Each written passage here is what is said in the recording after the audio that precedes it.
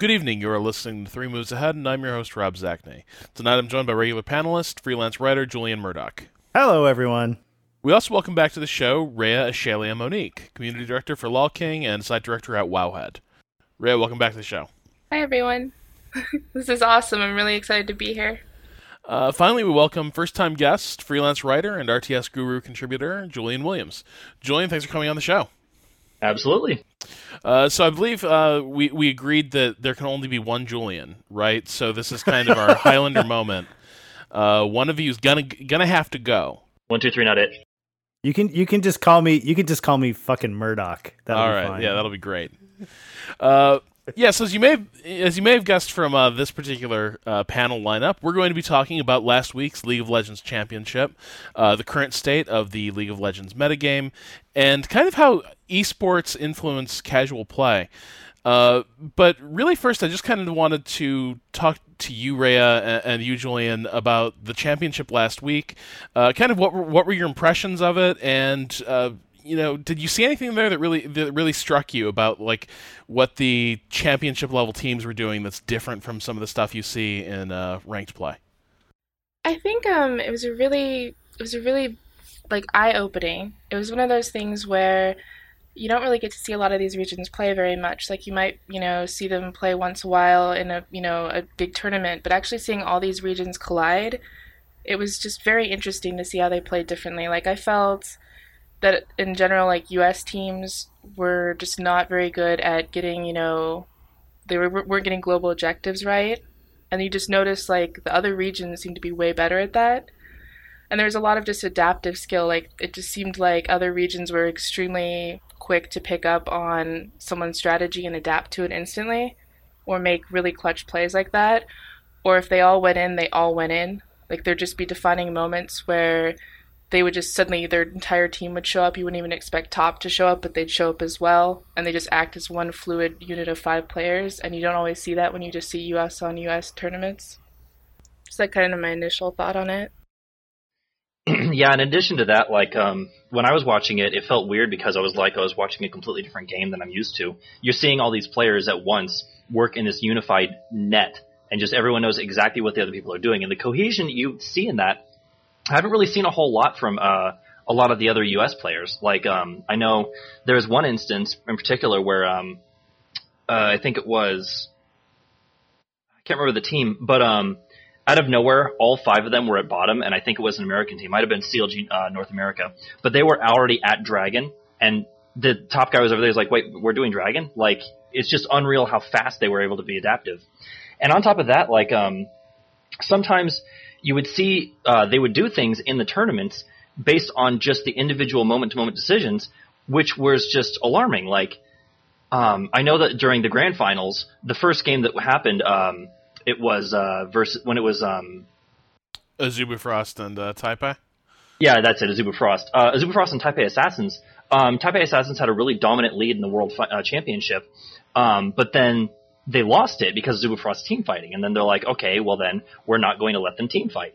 And I just saw them use constant lane control, the kind of which Azubu Frost couldn't break through. And I'm sitting here like, I've never seen a team do this as effectively as this. Like, most of the American teams that I watched during the seeding in the original run on the playoffs, it was all like there would be occasionally a moment where they were caught out. But Taipei Assassins just never let them. And then Azubu Frost, like they just came together at once. It was absolutely unreal. In my opinion, like watching the top Asian teams play, I mean, I think Rhea, you kind of hit it.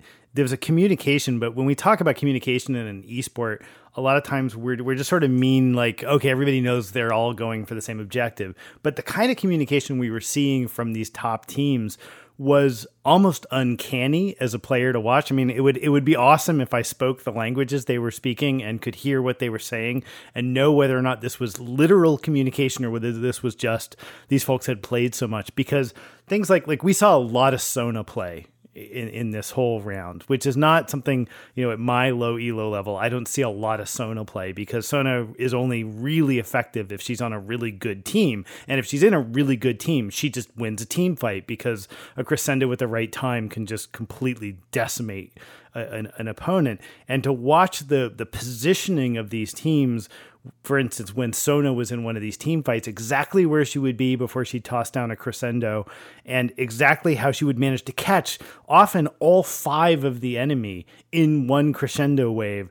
I've just literally never seen that before. And it all has to do with that kind of almost uncanny positioning in the team fight moment. And when you listen to the communication that a lot of the American teams have in those sort of high stress, high intensity moments, what you actually hear is a lot of get him, or target calling, like, Jace, or something like that. But you don't actually hear a lot of tactical positioning commentary.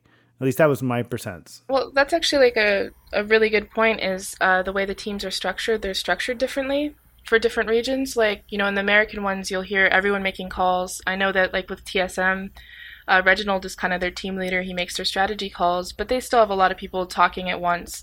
But I believe it's Taipei Assassins and Azubu Frost. Both of them have their supports as the only person speaking. Just like how Moscow 5, they have Alex each, their mid. He makes all their calls. And it's just a different experience. And when you hear them, yeah, they're excited. They're playing at the championship. So yeah, they do speak a little more than they would usually. But there's still a very solid line of he is making every call.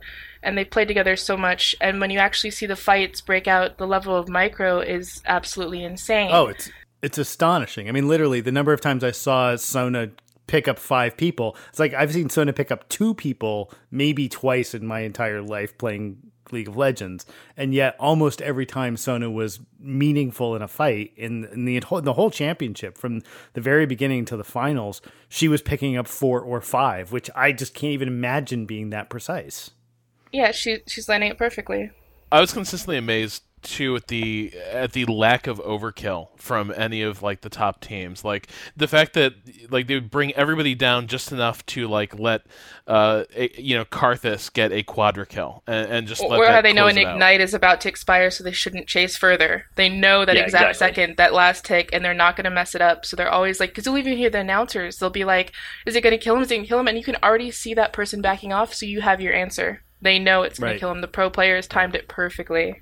Yeah, they have such an incredible hive mind when you get to a lot of the Asian teams that it just works as cohesion. And you mentioned before somebody calling out things, calling out targets. I think it's Froggen for CLGNA. I think that last time I saw him playing in the tournament, when they were actually showing the whole thing, he kept on shouting out who was to do it, and everyone else was like, yeah, go, yeah. Just very, very mute, but it was just him going, go. So yeah, it's just the level of hive mind thought process behind all of them is just unbelievable. Taipei Assassins really took it home on that one. I think the other thing that struck me so much was, even just watching, I'm certainly not a player who's playing at the ELS level that I can see this in my own games, but watching a lot of the, scrim matches and stuff that gets posted on, webs and people casting their own games, the level of map control that we saw from all of the teams in this, but particularly the Asian teams, I thought was astounding, down to, for instance, a completely unopposed lane having a creep wave taken out, say, by an across the map Ezreal blast, right? That, and having those things be so perfectly timed that they were actually exerting map control all the way across the map by the effective use of an ultimate, was the kind of stuff that I think is just showing that League of Legends is a game that has evolved to a point where the strategy can really far exceed the capacity of the average player. And I think that's one of the interesting things here, is we're seeing it's not just about actions per second, right? It's about it's not just about clicking faster or having a slightly better, hand-eye coordination. It's about actually thinking about the game differently than the casual player would. Much like in chess, the average chess player is thinking 2 moves ahead instead of thinking 7 moves ahead. Yeah, that's actually one of the things that Riot's gotten a lot better about, because, as the game has gone on, everyone has, of course, complained about balance and how one tournament, one champion will be the one to go to, and then the next one you move over to the next champion, and then it's always flavor of the month, and there's a lot of recurring characters like Shen ever since his rework. He's just been picked or banned every single time. But like what you were saying about how it's gotten so where all of the individual strategy moments, they're thinking about the entire thing. I remember that with the second game of the World Finals. The first thing that happened was a Nidalee ban right after Azubu Frost won. And everyone was like, Nidalee ban? Okay. And I was like, well, of course they need to ban Nidalee. If they don't, they're going to do the exact same thing Taipei Assassins did against M5, which is they're going to use Nidalee's constant split-pushing power and just completely crush the lane and be an immense pain in the ass.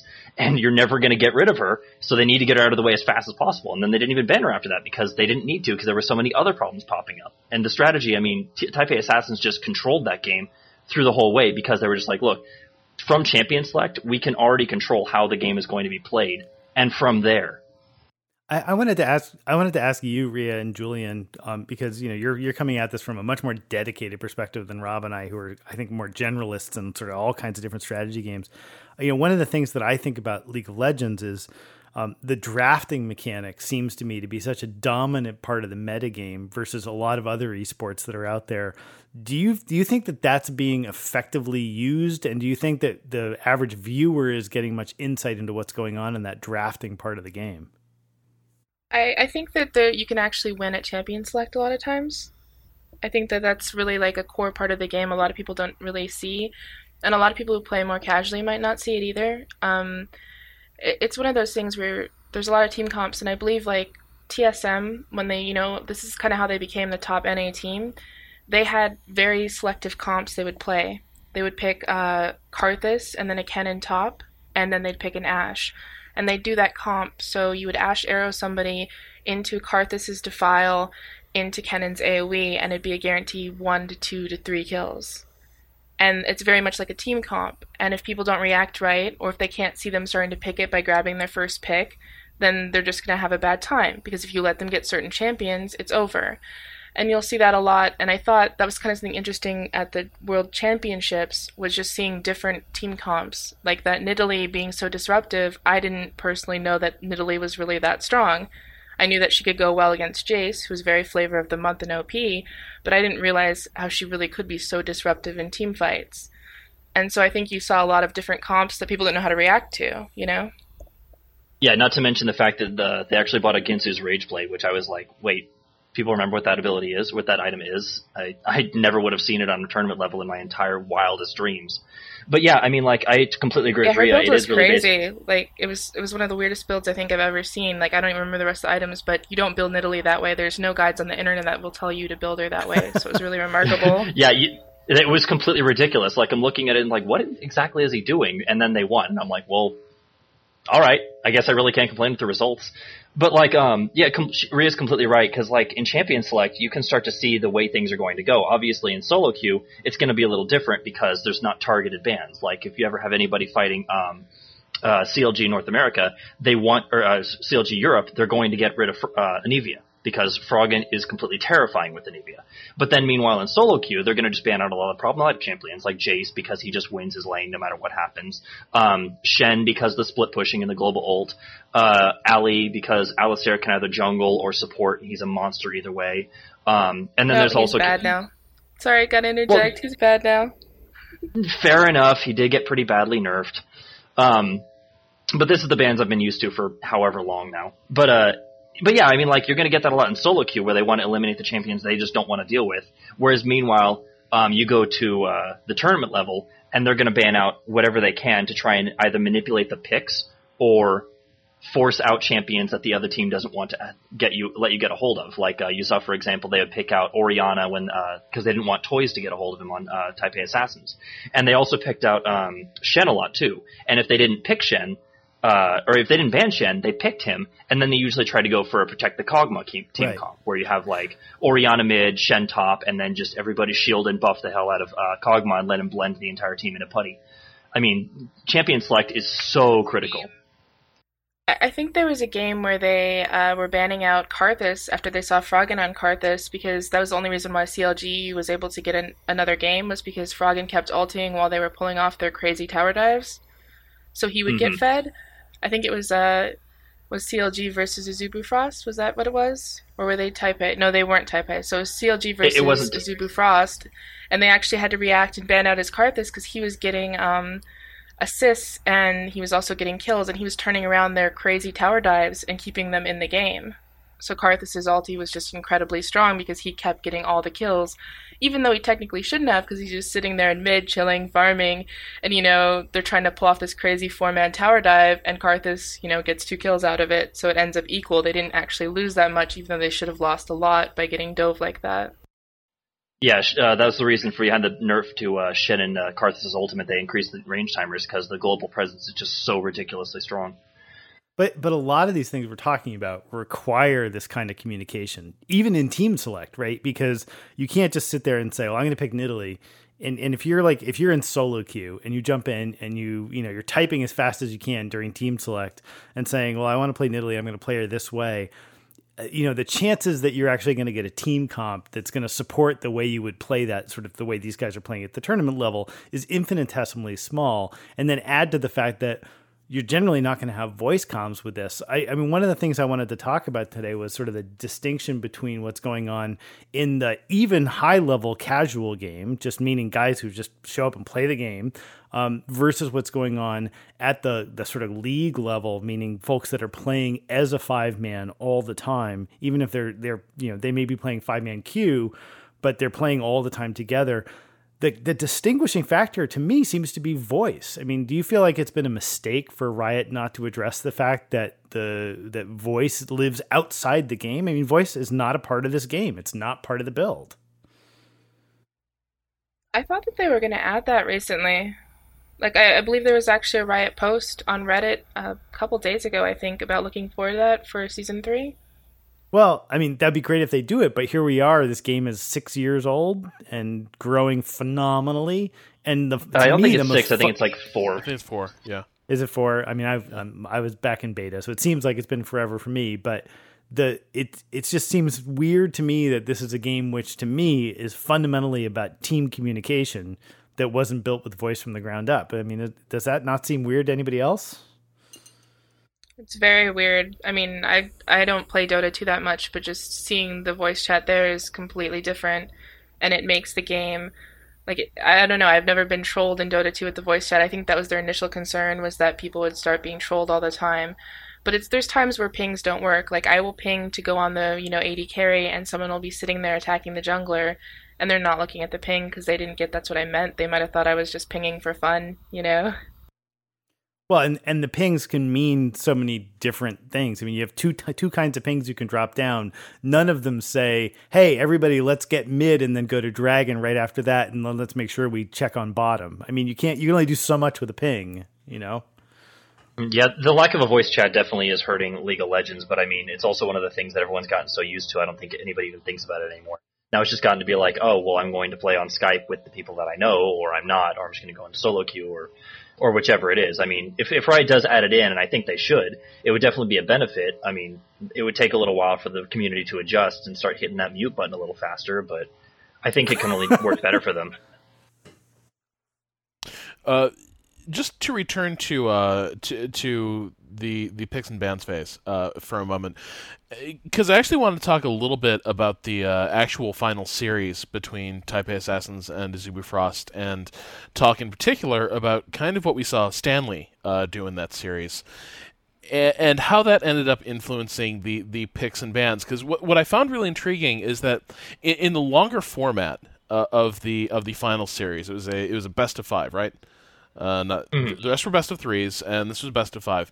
It seemed like you in that last series you had a lot more chances for for the series to sort of create its own sort of metagame, where now the picks were becoming, as these two teams figured each other out a bit more, the picks themselves started to at least to me, it sort of seemed like they were carrying over some of the momentum from the previous match into the next one, because now the picks phase wasn't just like, here's what we know about this guy, and here's kind of here are the champions we don't want to play against. Now it was, okay, that happened last game, we never want to see that for the rest of the night. So for sure, yeah. And so it sort of seemed by the end there like Azubu Frost's bans were basically desperately trying to get Shy back in the game.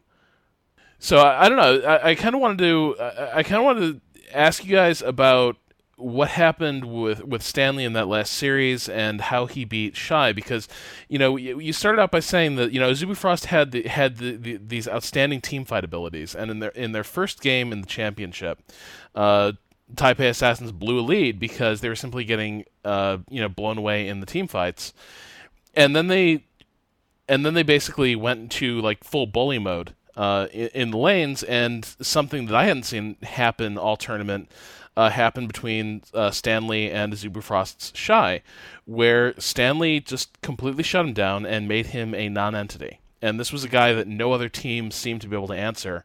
And I'm just curious, how did that play out? Like what did Taipei Assassins do in its championship series to shut down Zubifrost that other teams hadn't been able to figure out?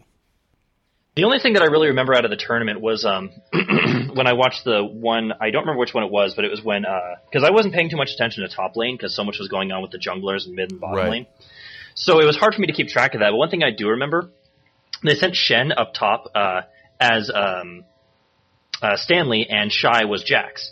And the big thing about Jax is you don't let him farm, because if he gets all the items he needs, he's going to come into a team fight, and you're just not going to be able to win.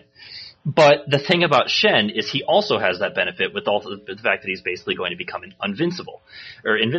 So, like, when it got to one point, I remember that the two of them were basically just farming and trying to get kills, but neither of them really got anywhere. And then there was just one fight, 1v1, where Shy thought he could beat him, and out of nowhere, he's suddenly at half health, and Shen is still, like, almost at full. And he's all, this did not work out like I planned. And it's just like, I feel like, with Shy and Stanley, it's almost like Stanley was able to farm up enough and just keep safe and try and keep putting the pressure on, but he wanted to make himself more of a threat late game than Shy would become. And Shy, of course, is a ridiculously good top lane. I mean, I saw him take Singed to the tournament as a counter pick, which I did not expect. I never ever would have expected Singed to make it to a tournament. And he also beat CLG Europe with the exact same strategy. I remember there was one time where he just kept on farming as Shy in top lane as a Singed, and they couldn't do anything about it because you can't gank him and you can't kill him. I didn't pay attention enough to really be able to say for certain, but it really seemed like he was just a matter of making himself more of a threat late game than Shy would become, and not letting him have a mid game. I know that with Shen's teleport, he could basically appear anywhere in the game, and then Shy would have to actually follow up with it by just walking there. Most of the time, a lot of the pressure was kept on mid and bot lane because that's where Dragon is, and it seemed like they really wanted to get all the other lanes more fed than Shy. But I mean, feel free to, Shy, sorry. Feel free to stop me if I'm wrong here. That was only what I observed. I couldn't really speak for certain because so much was going on with the mid lane. I mean, Toys, like, every single time he picked up a champion, they were like, oh god, I didn't want him to have that one. But they ran out of bans. So, I was focusing so much on mid. I mean, the thing, a lot of times when you're watching this as a spectator, right, a lot of the focus will be on junglers, and because that tends to lead to objectives and ganks, which makes for more interesting stuff to watch, and on the mid lane, right, which is where you're seeing that traditional carry battle happen. And I thought what was interesting about the sort of Shy v Stanley stuff that we saw is these are two guys who were some of the best farmers in the game. And a lot of what would happen there were these sort of really interesting zone control battles. And I was a little sad we didn't actually get to see more of it, because as a player who's trying to get better at the game, learning how to zone people out while they're farming is actually really critical, just as a core it skill. Really is. And clearly what happened there was, you sort of had that battle of wills. It's not as necessarily interesting to watch as the battle that's going on for map control or global objectives, but that battle of zone control in top lane is probably actually more relevant to what most individual players are getting faced with on solo queue all the time. I think it was really interesting seeing like top lane fight, because there were a lot of times where you'd think a lane would be over too. I think it was the first game. It was Aurelia versus Olaf. And I remember thinking that it was just completely over because I think Olaf got killed early on, and they'd swapped down to bot lane. I believe the top lane where, they were soloing bot together. And I remember it felt like it was over. There was an early kill on Stanley, but then he just completely came back because the jungler camped his lane and the team knew how to So it was kind of interesting to see that, like, because in solo queue a lot of the time, top lane really is an island. You're there, it kind of seems to work like this. The enemy jungler is always going to gank you and camp you, and your jungle will never help you out. Like, that's top lane in solo queue at any elo. And so it's kind of just this miserable experience sometimes. And there I just saw like the lanes being completely defined by them knowing when to go in, but on top of it, their team helping them out and knowing the right time to collapse. And I remember it was like this killer play where Olaf goes in, Aurelia kind of baits Aurelia, Aurelia's going in on him. And out of nowhere, Maokai comes and shows up. Olaf lives, Karthus hits his ulti, and Olaf hits his ulti, Ragnarok, to get a little more resistance to live through Karthus' ulti. And survives with like no HP and recalls.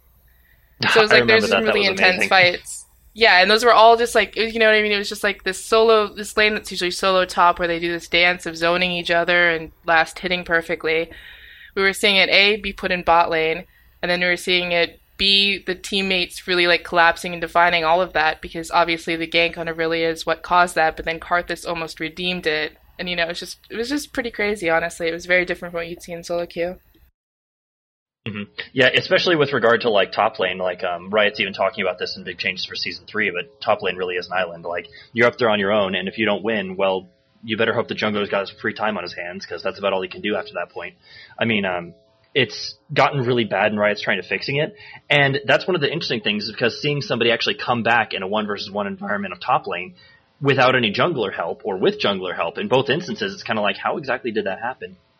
And I know that, in particular, if a really bad champion gets a hold of it, like Riven, if Riven gets an advantage, it becomes an absolute nightmare. Unless you get somebody with a lot of harass or a really, really strong jungler for ganks like Maokai, it's just going to get a hold of harder to be able to stop her, because she can engage well, she can disengage well, and she's tough as nails. But I think that's another thing that we saw a ton of in this competition, not so much in those last 5 games, but certainly in the quarterfinals, we saw a ton of really impressive flexibility in terms of lane swapping, in terms of abandoning the laning phase extremely early. We saw a lot of those earlier games become these really interesting games of pacing, where you had one team fighting to sort of abandon the laning phase by, say, 5th level, and another team wanting to really extend this game into sort of more normal 45-minute type format. And you know, as part of that, you'd see somebody who was getting zoned out in top swap in for the jungler and actually start jungling instead, you know, by level 5 or 7. You know, that kind of flexibility is just, again, not something you see in casual play, but in a lot of cases really rescued teams from what looked like unwinnable games. Mm-hmm. There was also a lot of the new meta that's been popping up a lot just in solo queue. I mean, people have been doing lane swaps now. It's 2-versus-1s on all the lanes, and then they swap back whenever they're done. I just did it today because we had Jace at top, and it's like, all right, well, we've got Darius who got counterpicked, so we'll stick Darius at bottom. He's just going to hang out there for a little bit, and then we'll have 2-versus-1 at top. Jace gets level 6, Darius gets level 6, we'll switch him right back, and suddenly Darius can take him now. And I mean, it's popping up more and more, and I think it's really fascinating, because I never would have predicted this would have happened after the tournament, and I'd be that okay with it. Well, there was also some crazy picks that were based solely on hoping to do that. Like, I remember I think it was game 1, Taipei Assassins and Azubu, and then I think it happened again, but it was the Vayne and Lulu pick. And yeah, they were going against actually. Ezreal and Sona. And Ezreal and Sona is just a powerhouse of a lane. It is just extremely strong, high poke, and high kill potential. And Vayne has one of the worst laning phases in the game. And Lulu is a support that's actually got the lowest win rate on our site. Like on LoL King and solo queue, she's got the lowest win rate as a support besides Karma, who doesn't count and exist. But it was very interesting to see them actually, they were picking that, knowing they were picking themselves into a counter pick, but hoping to just, you know, swap lanes a lot. And oddly enough, it didn't end up happening because, you know, Azubu countered by saying, we know you're going to do that, so we're going to come up and, you know, chill with you too while you lane swap. But they ended up winning the lane anyway, which was quite bizarre, but that's another story, I guess. Mm-hmm. Yeah, they did the same thing in a similar game, and then they let them, which meant that Vayne and the others got to free farm, and then they swapped back, and Vayne is level 6 with free farm. It doesn't matter what the AD carry has, that's going to be a nightmare for anybody. Well, wasn't there a game, too, where it was one of the Karthus games where they tried to lane swap, too, by having the mid go bot? I remember that actually gave Toys a huge advantage because he didn't go bot. So when he came back, actually was. It was the second game, I believe, and I believe it was Toys on Anivia versus Karthus, and I remember like Karthus was bought for some reason, and when he came back up, he just couldn't lane against Anivia. He had missed. Yeah, because Anivia had been farming so much. Yeah, that was. I thought that was a really strange choice, but it didn't work out very well for him. I wanted to make sure we spent some time talking about the state of the game for the non-pro players. I mean, I get a feeling that certainly, we could spend a lot of time just talking about these games and the shifting metagame and individual moments. And I think to some extent that's a sign that the esports world has kind of arrived, because I literally can sit here for 2 or 3 hours chatting with somebody about one game of League of Legends that took 35 minutes, which I think is a good sign. But Ria, you posted something on Twitter this week, which I thought was great, which was a link to a podcast that I actually don't even know which podcast it was, but it was 4 guys talking about sort of the state of League of Legends versus StarCraft. And I don't want to get into that argument because that's a little bit like having World of Warcraft arguments or something like that. But one of the points that one of those podcasters was making, which I thought was very valid, which is that in order to have a valid and viable esport that's going to have prize money people care about and therefore elevate the level of professional play to the level where people find it interesting to watch, you need to have this enormous casual base, because that casual base is the one the advertisers want to get to, and ultimately that's where all the money comes from. And so, to some extent, the success of League of Legends is not just the fact that it's a great game at the pro level in terms of having a complex meta and a lot of different strategies that make it interesting to watch, but because it's accessible enough for idiots like me to actually jump into solo queue and have a good time and actually learn the game well enough to find it enjoyable, right? And just like I'm never going to jump into a chess championship, I'm not necessarily ever going to jump into a StarCraft championship because I'm just never going to get there enough, but I can easily kill an entire day playing League of Legends. And I wanted to just kick this idea around of how Riot is managing the game and whether they can continue to manage the game to keep it both acceptable and accessible to the sort of lower level player who's either just learning or has just started playing ranked games and doesn't want to get just dwarfed by skill levels he can't possibly hope to achieve, versus still keeping the game balanced and interesting enough at the pro level that guys like us can watch it. Well, I think that one of the ways that they ended up doing this, especially Riot's been really, really attentive about that sort of thing, is that I noticed that somebody said earlier, I don't remember who it was, but they were like, the key difference between League of Legends and Dota is League of Legends wants to know what the player base thinks, and Ice Frog couldn't give less of a crap. I thought that was kind of funny. I don't know for certain, but I feel that it is very expressive of the way that they take things, because League of Legends listens to feedback and knows what people like and don't like and tries to make it more fun. They try to avoid toxic behavior in gameplay and players' base. And one of the ways that I can think of is Original Evelynn. Marilla's even said before, it's like the reason that we got rid of old Evelyn's stun is because it was making people quit the game. Like, they would start playing, they'd lane against Evelynn, or they'd be playing against an Evelynn character, the player would know what they were doing, they would get stunned out of nowhere, and they'd get really angry and quit. And they're like, I don't want to play this game anymore. And they're like, well, we can't have that as a game if we're going to be profitable, so we need to undo that somehow. I think they're really good about it, but I think at this point, I'm waiting for something in League of Legends and Riot to go wrong. I have no idea what. It could just be the passage of time. I figure eventually every game has to go out. Let's be clear, plenty went wrong in the semifinals. Oh, well, if besides that, I think there was enough going wrong at the semifinals or at the playoffs, definitely. But I feel like there's something, like Riot's been doing so well and so much is going on. I'm just kind of like, okay, there's going to be something horrible catastrophe, I think. It's just like, I just get a bad feeling with how well League of Legends is doing. But I think if anything, nothing will stop them except for just the flow of time, because I don't know how long an individual game can last itself. Longer than 5 years. Well, look how long did Brood War last? Yeah, exactly.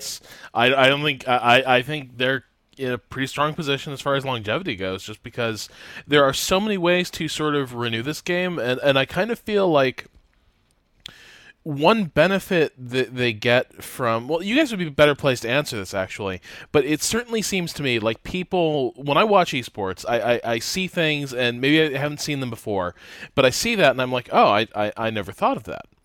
And then I end up trying some version of it, some bastardized version of it the next time I'm playing the game, multiplayer.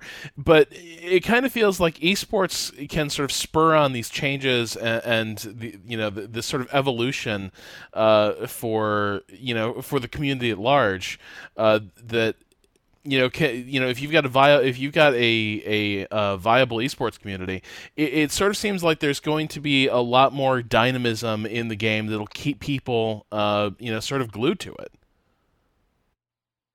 Well, you could look at like just even World of Warcraft for that. I mean, so long as you keep on changing the core game and keep on adding more stuff to keep people interested, it's a fascinating thing to watch. I mean, I still have read occasional patch notes for World of Warcraft, and I haven't played that game in years. I want to know what's going on in there. Well, there's timelines though, and I feel like, not to go off on a tangent about WoW or something, but just because I have a lot of experience with it, I feel like WoW has a natural shelf life. But when I look at a game like League of Legends, it doesn't have a shelf life, and it's very interesting to me. I don't see that. Like I see with WoW, they keep reinvigorating it, but it has its obvious slowdowns and subscription loss, and then it comes back. It's not going to last forever. But when you look at League of Legends, it's like it can keep. There's just infinite champions they can keep adding. They can keep rebalancing it. They can add new maps. They can add new modes, and it's very likely that people won't actually get sick of it until they've played so much of it. Like it's just nothing like there's no story to tell. It's all about how it's really like a game of chess, and as you progress up the ladder, you just keep expanding endlessly. The amount of knowledge you gain is just tremendous, and so it's so addictive in that degree because there's always another tier for you to reach as a player. But do you think that there's a disconnect between what's going on in the pro community and what's going on in the casual community? Because like I look at what the proposed nerfs are coming out of Season 2 on the public beta servers, right? And they're all very clearly reactions to things that were dominant on the pro circuit, which, let's be honest, for 99% of LoL players are never even going to come up because they're generally happening with champions that have such a high skill cap that you're never getting to the point where you could be abusing them as a casual player. And I don't know if I agree with that. I think like I actually don't agree. The pro imbalances like trickle down because like when I see like for example Sivir was really strong and she was played at all the tournaments back like IEM and so on, like I want to say 6 to 8 months ago, and they were like trickling down, and Sivir was so OP, she started to be used at low-level casual play everywhere too, and she was basically a free win. And it wasn't that she was that broken, it was just that her numbers were a little tweaked, and she had a spell shield that gave her immunity, so even someone that wasn't that great could hit it and block something amazing, And so it kind of became a snowball thing. So I feel like, in a way, the pro community and these bans and these nerfs, they'll trickle down. Like, if you don't nerf Ezreal now, how many people that have only played, 50 games are just playing Ezreal? A lot of people are, just because it's trickled down. So when they're, like, addressing it at the top tier, I feel it benefits the community overall because they're addressing the problem that's starting it. They're kind of cutting off an infection before it spreads, in a way. Okay. Yeah, and I agree with that too because it's not just the pro community that constantly picked Ezreal. I mean, what happened was the meta shifted a little bit, and suddenly a lot of the all-in initiation that would cause problems required something like an escape. So you have Ezreal, you've got Graves, you've got Corki, who are the three of the best carries, and of course Pulsefire Ezreal just made him popular as all hell. But he still has some of the highest win rates on the game right now, just based on how many he's picked more than every other AD carry by a factor of at least 2. And he still has some of the highest win rates. So something is very clearly broken there. And Riot's like, okay, we need to do something about him because he has escapes, he can trade, his wave allows him to reduce attack speeds, increase his own attack speed, and that of anybody who's near him. He's got a global ult. He works off AP and AD ratios, meaning if anybody has a Will of Ancients or a buff, something like that, or maybe just the passive from the mastery that whenever your Ignite's down, you get 5 AP. All of those things benefit him. So Riot's just like, okay, we have to do something about him. And I mean, Jace, right now, after the Yorick nerf, everyone's like, well, who am I going to play top that's just going to win? And they picked up Jace. I mean, no matter what you do, you really can't stop a Jace unless your jungler basically completely screws him over. He has the 8% of current health on the disengage. He's got range attack and melee. He gains mana back whenever he does basic attacks with his hammer form. There's no way to dislodge him other than just completely messing him over with the jungler. A lot of the bans a lot of the nerfs that end up happening are just reflective of the game as a whole, and the pro community is just the most concentrated, distilled version. That's a really good way of saying it. So you'd argue that having this sort of vibrant pro community helps balance the game sooner and faster? Because, I mean, the interesting thing is you look at the kind of nerfs that have come out, and they're not they're not enormous. They actually do seem like tweaks. Like, I mean, they didn't like change how Jace works. They like changed Gates' mana cost, right, to 20 points more. I mean, they are. And I think they also took off the percentage of life too. Yeah, but I mean, they're not like completely reworking a character because they're broken. They're just making them cost a little bit more, like the Sona nerfs, right? They just made her a little squishier. They didn't change actually anything she does. She has the health of a minion now. That's how much health. She's got the health of a minion. There was a Reddit post about that, and I was like, that really sucks for Sona. Yeah, but I guess my point is like, because like Sona's a character that I play, at my pathetic level, and from my perspective, I had a hard enough time keeping Sona in the game in solo queue because half the time I didn't have a team that wanted to work with me. So now she's become almost unplayable for somebody at my skill level, which is just sort of, I mean, that's fine, but it's an interesting dynamic where, the fact that a character like a champ like Sona can be, dominant on a really good team changes how I'm going to be able to use her at the solo level. It's an interesting dynamic. I think Sona is a much rarer case, though, because I think like with Sona, she's very squishy and she has certain lanes, and the bot lane has certain things about it. Like Sona's, you could actually face roll your way to victory, I think, at any level with her if you got the right bot lane. And that's a completely kind of different topic, but I feel like that's kind of what they're addressing. Like, they're obviously addressing the pro players, but at the same time, if you had a Sona and you picked her into a Soraka or something, as long as they didn't have a Blitzcrank, Leona, or Taric, she would dominate the lane. And I think they're trying to address the fact that she really can dominate a lane as long as in certain situations, and she shouldn't be able to dominate that much. Yeah, and in particular, too, like a champion's potential, I feel, is way more of a threat than just the average way that they're played. Like, I know I heard about one thing where it was like I think it was Twisted Fate, like there's apparently a new bug where if you use Ionic Spark and you time it so the gold card you throw hits the Ionic Spark proc, it actually does splash stun. Like, something as goofy as that even still would need to get tweaked within the game just to be able to make sure that it doesn't get abused. Even though it's a very situational, like, sort of build, there are a lot of ways that could get abused. Just an example. So there was one thing coming out of the tournament that they're talking about changing for season 3, and actually they brought it up at the team press conference immediately after the championships, and that is the problem with jungling. And I want to say that TPA's jungler made the point that the jungler no longer controls the jungle. Really, that jungle has become sort of controlled via laning. And so that's sort of become a focus for sort of changing the game for next season. And now when you start talking about something like reworking the jungle in a Dota style game like this, these are some those are some major changes, and I'm curious, how what's kind of gone wrong with the jungle, and how can Riot sort of address the issue? Well, from what I remember, they were already talking about the ways they were going to fix it, but I think that one thing that's really reflective of the ways that it went wrong is if you look at the jungle right now, and then you look at the jungle back when the game was first when they first reworked the jungle. Before then, you could pick someone like Warwick, and they were a good jungler. You could pick somebody like Xin Zhao, and they were a good jungler. Fiddlesticks. Yeah, Fiddlesticks was a really good.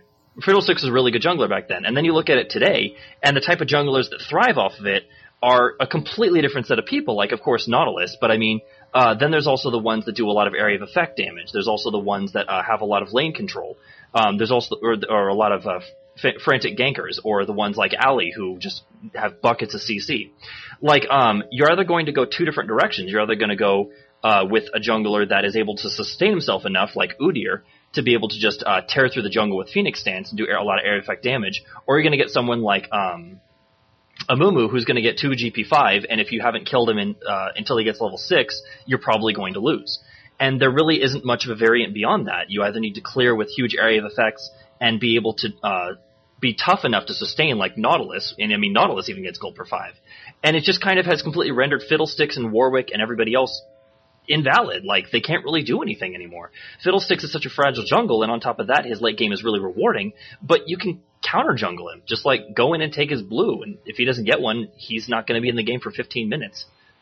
I mean, like one of the ways they're working on, they even said like we're working on a new jungle and raising the difficulty of the monsters and the rewards. And they said, and somebody asked like, oh, does that mean it's going to become like the old season 1 jungle? And they're like, no, somewhere in between. And someone's like, well, does that mean Fiddlesticks and Warwick are coming back? And I think it was Morello was like, actually, they really like the new jungle from what I've said, talked to them about. And I was like, I'm in favor of it because right now Warwick is just completely useless. I mean, I love him. He's like one of my favorite characters. He's one of my first characters, but he can't top lane very well anymore because he's been too nerfed, and he can't jungle anymore because he just can't do the job as well as everyone else can. He brings in that really nice ult, but I mean, other than that and his sustain, I've run him mid lane just to deal with problem champions like Swain before, and it actually works, but it's not really viable. It's just kind of a goofy offbeat thing that nobody really knows you can do. I don't know. I'm worried about it because I feel like when they redid the jungle, that was the time I really started playing this game, and everything was just getting reinvented. Like, I remember it was really like the Wild West. Like, you could do anything. And you see this, I think it was IEM Hanover, M5 pulled out Shyvana. And they're like, this is Shyvana. Shyvana's going to invade your jungle, and she's going to make the jungle just a nightmare. You're not safe in your own jungle.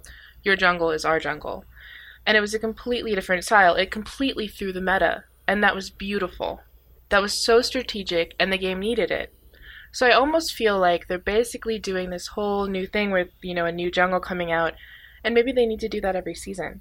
Because maybe they really need to make it less stale, because the innovation that came out of that, seeing Shyvana, seeing Dr. Mundo be invented as a jungler, just seeing all these champions, Warwick and Fiddlesticks kind of had some sad times, but at the same time it introduced a lot of new champions in situations that never really would have been seen before, and it was just very interesting to watch it evolve and people learn as they went and kind of see competitive play evolve, Well, I mean, you just said something I think incredibly critical, which is this idea that this is a game you can learn as you go. And I fear that for any listener of this podcast that isn't already a League of Legends players, they may have listened to particularly the three of us, sorry, Rob, nerd out on stuff about individual champ compositions and nerfs and who's OP in what situations, etc., and be like, what the fuck? I am never going to play this game. It sounds incredibly complicated.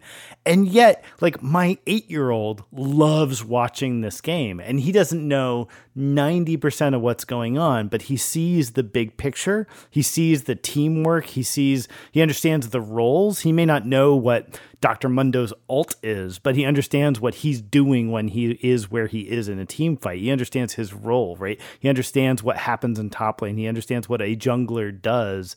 And I'm a little worried that what we're all enthusiastic about, what we all been chatting about, which is kind of the deep nerdery of it, is a little bit like talking about the individual, cut times of running backs in the NFL while you're losing track of what's going on at the strategic level. Does this game have an opportunity to get so micro in that sense that it becomes less accessible? I think that the beauty of League of Legends is that it's so easy. Like, you just kind of explained it, your kid can enjoy it. And I think that's what it is. I think that's what is so appealing about it, is that every level, as you get more nuance, it only gets better. But when you start out, it's still really enjoyable. When you're playing against those bots and all you're thinking about is, I'm playing this little girl character, her name's Annie, she's got fireballs, I need to get 5 of them together and I can stun somebody, what is going on? Oh my gosh, there's a bush. Like, when you're playing that, it's still fun. As you start to learn things like last hitting, or as you start to learn mechanics, or you start to learn what a jungler actually is. Like, you don't usually learn that even until, the late 20s in the game. But as you start to learn everything, it starts to come together like a puzzle, and you're never really alienated because every part you learn, it just adds to it. It doesn't detract to it, in my opinion. You can play this game as a complete casual and have a blast, or you can analyze it to death. Do you think they're doing a good job of keeping those kinds of players involved and keeping them coming back? Because, I mean, they make the occasional tweaks to say the bots, like, okay, great, now bots can pick random skins. But, and every once in a while they'll add new bots into the game. But I still feel a little bit like there's not a great on-ramp for people to realize how great this game is. And say what you will about StarCraft, it at least has this elaborate single player campaign that slowly introduces you to all the concepts of it. And what Riot has is effectively a half-hour tutorial. And if you don't get it out of that, you're hitting the internet and trying to find people to teach you how to play. Okay, hang on. Now we're back. Now we're sort of back more on my turf, because. Rob, yeah, go ahead and say something. Yeah. So go ahead and rage about your teammates, please. No. For one thing, I am on that on ramp you're describing right now, because I was always sort of I didn't really get into League of Legends, in the last couple of years, and then probably actually, in part being around the championship, I started getting more into it, and I've been playing it a lot since coming back from LA. But I will say that actually I'm not going to rage about my teammates, because you know what, I kind of go into bot games expecting people to be god awful, and a lot of them are. Where even at my sort of noob level, I know that someone is just has not grokked the fact that their character can't just see an enemy champion and say, okay, I'm gonna go get him. And there's a lot of people who will die a dozen times before they figure that out. That they can't play that way. But what I like about League of Legends, as far as its on-ramp goes, is in some ways you can feel yourself getting better. There's a lot of instant feedback just in as you get better at farming, for instance. You can see your stats starting to improve game to game. You start getting a much better sense for how to set up, to set up ganks, using your character. How to poke your enemies down and then close in for the kill. And so there's all these signs that you still suck. I still suck. I'm playing intermediate bots, for crying out loud, and we're winning 50% of the time. It's not great at all, but game to game, I'm this is feeling better. And actually, that in some ways, I don't always get that from StarCraft, because in StarCraft, in the ladder matches, a lot of times, it's you may be getting better, but you don't have all that little feedback to show you're getting better. You don't have a farm score that says, okay, you did better this time than you did last time. So I do think that. I do think there's a lot of things that sort of keep you coming back, that keep me coming back to League of Legends, even though sort of this high-level game that you guys are describing is in many ways still sort of incomprehensible to me. But we've sort of been circling around that video that Rhea linked. That was a StarCraft 2 Pro Destiny, I believe, who was sort of going off on the current state of StarCraft 2, and I'm not sure. I don't agree with him about a lot of the things he said, but I do feel like StarCraft 2 does have this casual problem, and honestly, I think I think we say the campaign is there for casual players, but I don't think that really works anymore, because it has nothing to do with the competitive game, and I don't think people really care as much as they did in '98 about the saga of Jim Raynor. I think casuals have much more to get out of League of Legends than they do, buying a StarCraft expansion to see, what's Kerrigan up to this week. Nobody gives a shit. I don't. I feel like there's a little bit of a twofold thing. I feel like StarCraft I honestly do like the campaign and the cinematic storytelling of Blizzard, because it's Blizzard. They do an amazing job with just weaving something for you to look at that keeps you gobsmacked. I'll admit that outright. But I didn't really get into StarCraft because I'm kind of horrible at RTS games. I enjoy some of them. I really like Dawn of War 2, for example. But on the average, I really don't really get into it. But I did end up at least thinking about StarCraft 2 just because I wanted to see what happened next. So I think there is part of that, but as far as building an actual receptive community, I do feel like there is a little bit of a gap in both games. In League of Legends, the tutorial is ancient. It's ancient and it doesn't really tell you anything, and it kind of yells at you a lot. And on top of that, you kind of have to get thrown into it to really enjoy it. And it's not exactly something for the faint of heart, but I mean, everybody's kind of on the same level. You just go in and do it, and you get there. But then on the other hand, in StarCraft, it's StarCraft is so notorious and has such a reputation. It feels like anytime you're going okay, I played the campaign, do I really want to jump into that swimming pool full of sharks? Like, not it's necessarily scary because the campaign doesn't really prepare you at all for it. I mean, I played Brood War, and I ended up doing my placement matches, and this is when StarCraft 2 came out, and I actually placed into Platinum, and I couldn't play anymore because I wasn't really meant to be in Platinum, and I remember just getting really a lot of anxiety because it doesn't teach you certain basic things. Like, it won't teach you how to wall in your base. It won't teach you how to defend from a rush. And obviously that's stuff you learn, but it's incredibly complex stuff, and you're really just kind of in the deep end there learning how to swim. And while League of Legends does the same thing, say what you will about the community, it's a lot different when you're on a team and you might have friends in the game too that can kind of just tell you what you did wrong, or they can be like, hey bro, next time don't walk right into the bush. You'll just die instantly because someone's going to be sitting in there. Probably a Shaco with a billion boxes. I mean, they'll tell you little tips and you'll remember them next time. And you'll feel a little less scared because everybody playing at that level 1, 9 times out of 10, unless they're a Smurf, they're going to be really bad too. And you're eventually going to start to find yourself getting better than some of the other people. You're going to start getting that positive feedback. And you're going to go, I still suck, but I did better than this other guy. I won my lane. Or I had a really fun game. Or my friends commented that I was starting to get good at last hitting. You know what I mean? You start to get this reception when you kind of don't get that when you're in StarCraft playing 1v1s on Lost Temple. You kind of just don't get it there. You're kind of just like, did I really improve? I mean, I clicked a little more. And I expanded better. That's definitely that's definitely the same point I was trying to get to. I wanted to close out with sort of a question for all of you, because you're all sort of playing ranked and you're all sort of operating at this higher level. I'm curious whether or not you still find League of Legends online play relaxing. Just because when I compare it to when I go into a StarCraft ladder match, for instance, what you were talking about there, Rhea, about like ladder anxiety. This is like actually a critical problem in the community. Actually, like you'll find thread after thread about how people are like trying to beat their ladder anxiety.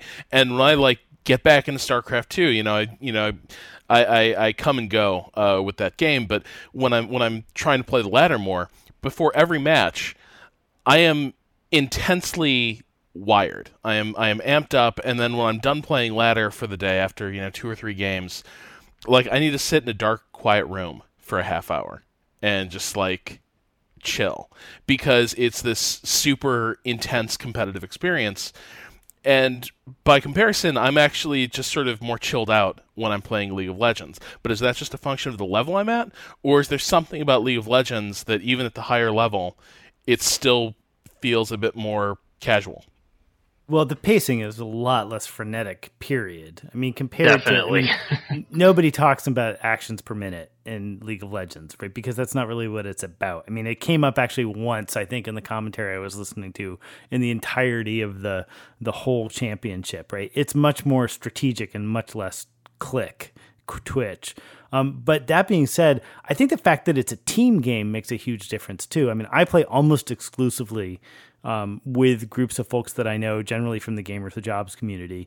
And that makes it, and we all hop onto Skype together and we play, we're all very different levels. And so we hop into queues and we just sort of get what we get based on the level that, it assumes we're all going to average out to. And because we're all playing together on the same team, you're not facing that vitriol of that idiot on the other end who was like really counting on winning this game because he can only play one game all day. And that, that I think is the stress of League of Legends that you don't have in StarCraft, which is that team pressure to be like the best player on your team. And if you can mitigate that by playing with people that you know, or at least people who you kind of know, like quasi from the internet, who aren't going to be assholes, if you get rid of that, then you can just sort of pretend everybody else on the other side is a bot and not worry about it so much. I think there's also the fact that, like, whenever I get into League of Legends, I'm either going in there for 2 reasons. One, I want to practice somebody I'm not good with or blow off some steam. So frequently, I'll just go into blind pick, and the minute I go into blind pick, it feels like I'm just pulling a big lottery machine lever. Like, I just do not care about the results because I'm just going in there to try and improve. Or I also do it to de-stress, so I'll have, like, a whiskey sour and I'll play Teemo. Because that's how I unwind. It's just, I'm going to go to top lane, and I'm going to piss off the other guy immensely, and I'm going to feel great. And I mean, that's just how I unwind if I really feel like doing it. But meanwhile, if I ever actually go into ranked, like at first I had the anxiety because I really wanted to improve. But the problem is, like in ranked, I feel like there was the problem with ELO hell for the longest time, is the fact that when you're in like the 1,000 to like 3,000 range, it's very, very hard to pull yourself up by your own skill.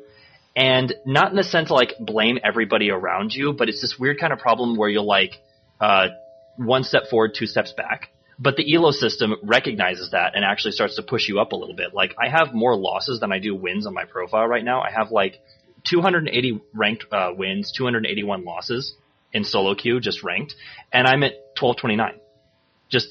It's just working out. So I'm just like, at first I was really tense, but now I'm just kind of like, I don't really see myself able to control the direction that the game goes. Like if somebody is not going to be good on my team, they're not going to be good.